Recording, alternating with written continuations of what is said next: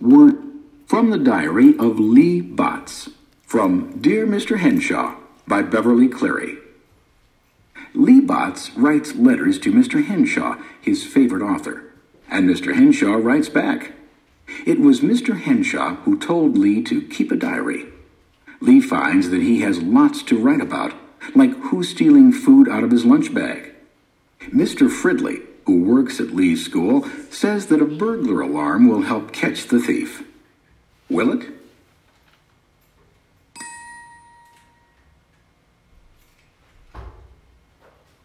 Thursday, March 1st. I am getting behind in this diary for several reasons, including working on my story and writing to Mr. Henshaw. I also had to buy a new notebook because I had filled up the first one. The same day, I bought a beat-up black lunchbox in the thrift shop down the street and started carrying my lunch in it.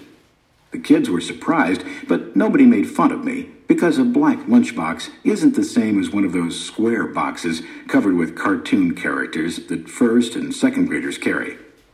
The next day, my little slices of salami rolled around cream cheese were gone, but I expected that. But I'll get that thief yet. I'll make him really sorry he ate all the best things out of my lunch. Next, I went to the library for books on batteries. I took out a couple of easy books on electricity, really easy, because I have never given much thought to batteries. About all I know is that when you want to use a flashlight, the battery is usually dead. I finally gave up on my story about the 10-foot wax man, which was really pretty dumb. I thought I would write a poem about butterflies for young writers, because a poem can be short, but it is hard to think about butterflies and burglar alarms at the same time. So I studied electricity books instead. The books didn't have directions for an alarm in a lunchbox, but I learned enough about batteries and switches and insulated wires, so I think I can figure it out myself.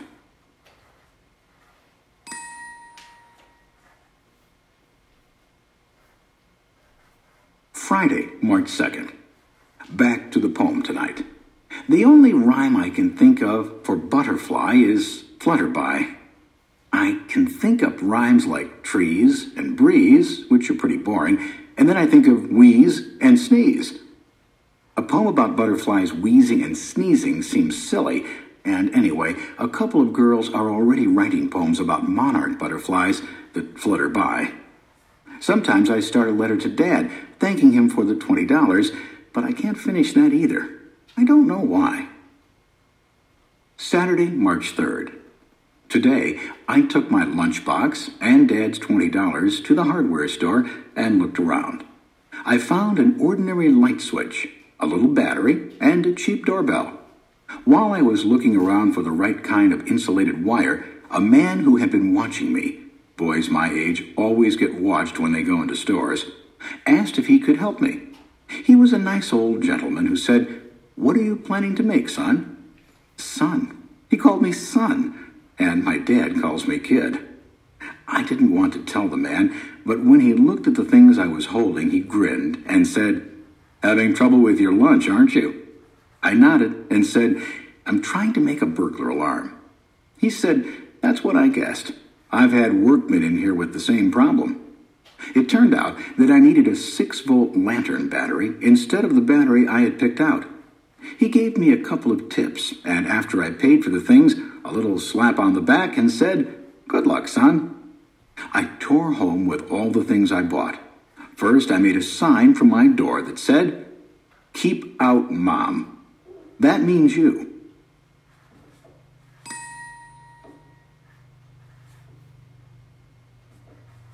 Then I went to work fastening one wire from the battery to the switch and from the other side of the switch to the doorbell. Then I fastened a second wire from the battery to the doorbell. It took me a while to get it right. Then I taped the battery in one corner of the lunchbox and the doorbell in another.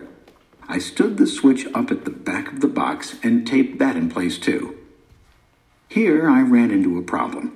I thought I could take the wire clamp meant to hold a thermos bottle inside the lunchbox lid and hook it under the switch if I reached in carefully as I closed the box.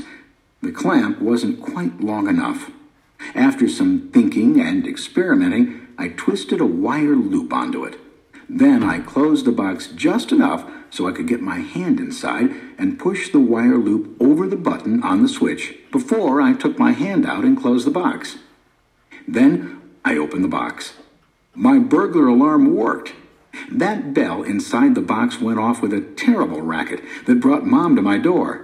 "Leigh, what on earth is going on in there?" she shouted above the alarm. I let her in and gave her a demonstration of my burglar alarm. She laughed and said it was a great invention. One thing was bothering me. Would my sandwich muffle the bell? Mom must have been wondering the same thing because she suggested taping a piece of cardboard into the lid that would make a shelf for my sandwich. I did, and that worked too.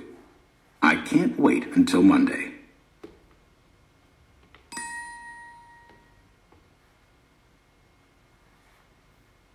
Monday, March 5th. Today, Mom packed my lunch carefully, and we tried the alarm to see if it still worked. It did, good and loud. When I got to school, Mr. Fridley said, "Nice to see you smiling, Leigh. You should try it more often." I parked my lunchbox behind the partition and waited. I waited all morning for the alarm to go off. Miss Martinez asked if I had my mind on my work. I pretended I did, but all the time I was really waiting for my alarm to go off, so I could dash back behind the partition and tackle the thief. When nothing happened, I began to worry. Maybe the loop had somehow slipped off the switch on the way to school. Lunchtime came. The alarm still hadn't gone off. We all picked up our lunches and went off to the cafeteria. When I set my box on the table in front of me, I realized I had a problem. A big problem. If the loop hadn't slipped off the switch, my alarm was still triggered. I just sat there, staring at my lunchbox, not knowing what to do.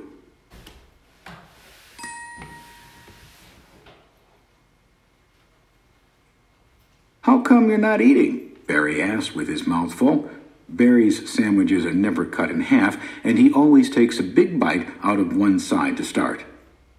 Everybody at the table was looking at me. I thought about saying I wasn't hungry, but I was. I thought about taking my lunchbox out into the hall to open, but if the alarm was still triggered, there was no way I could open it quietly. Finally, I thought, here goes. I unsnapped the two fasteners on the box and held my breath as I opened the lid. Wow! My alarm went off. The noise was so loud it startled everybody at the table, including me, and made everyone in the cafeteria look around. I looked up and saw Mr. Fridley grinning at me over by the garbage can. Then I turned off the alarm. Suddenly, everybody seemed to be noticing me. The principal, who always prowls around keeping an eye on things at lunchtime, came over to examine my lunchbox. He said, "That's quite an invention you have there." "Thanks," I said, pleased that the principal seemed to like my alarm.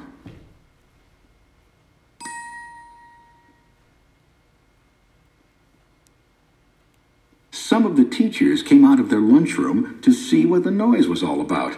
I had to give a demonstration. It seems I wasn't the only one who had things stolen from my lunch, and all the kids said they wanted lunchboxes with alarms too, even those whose lunches were never good enough to have anything stolen. Barry said he would like an alarm like that on the door of his room at home. I began to feel like some sort of hero. One thing bothers me, though.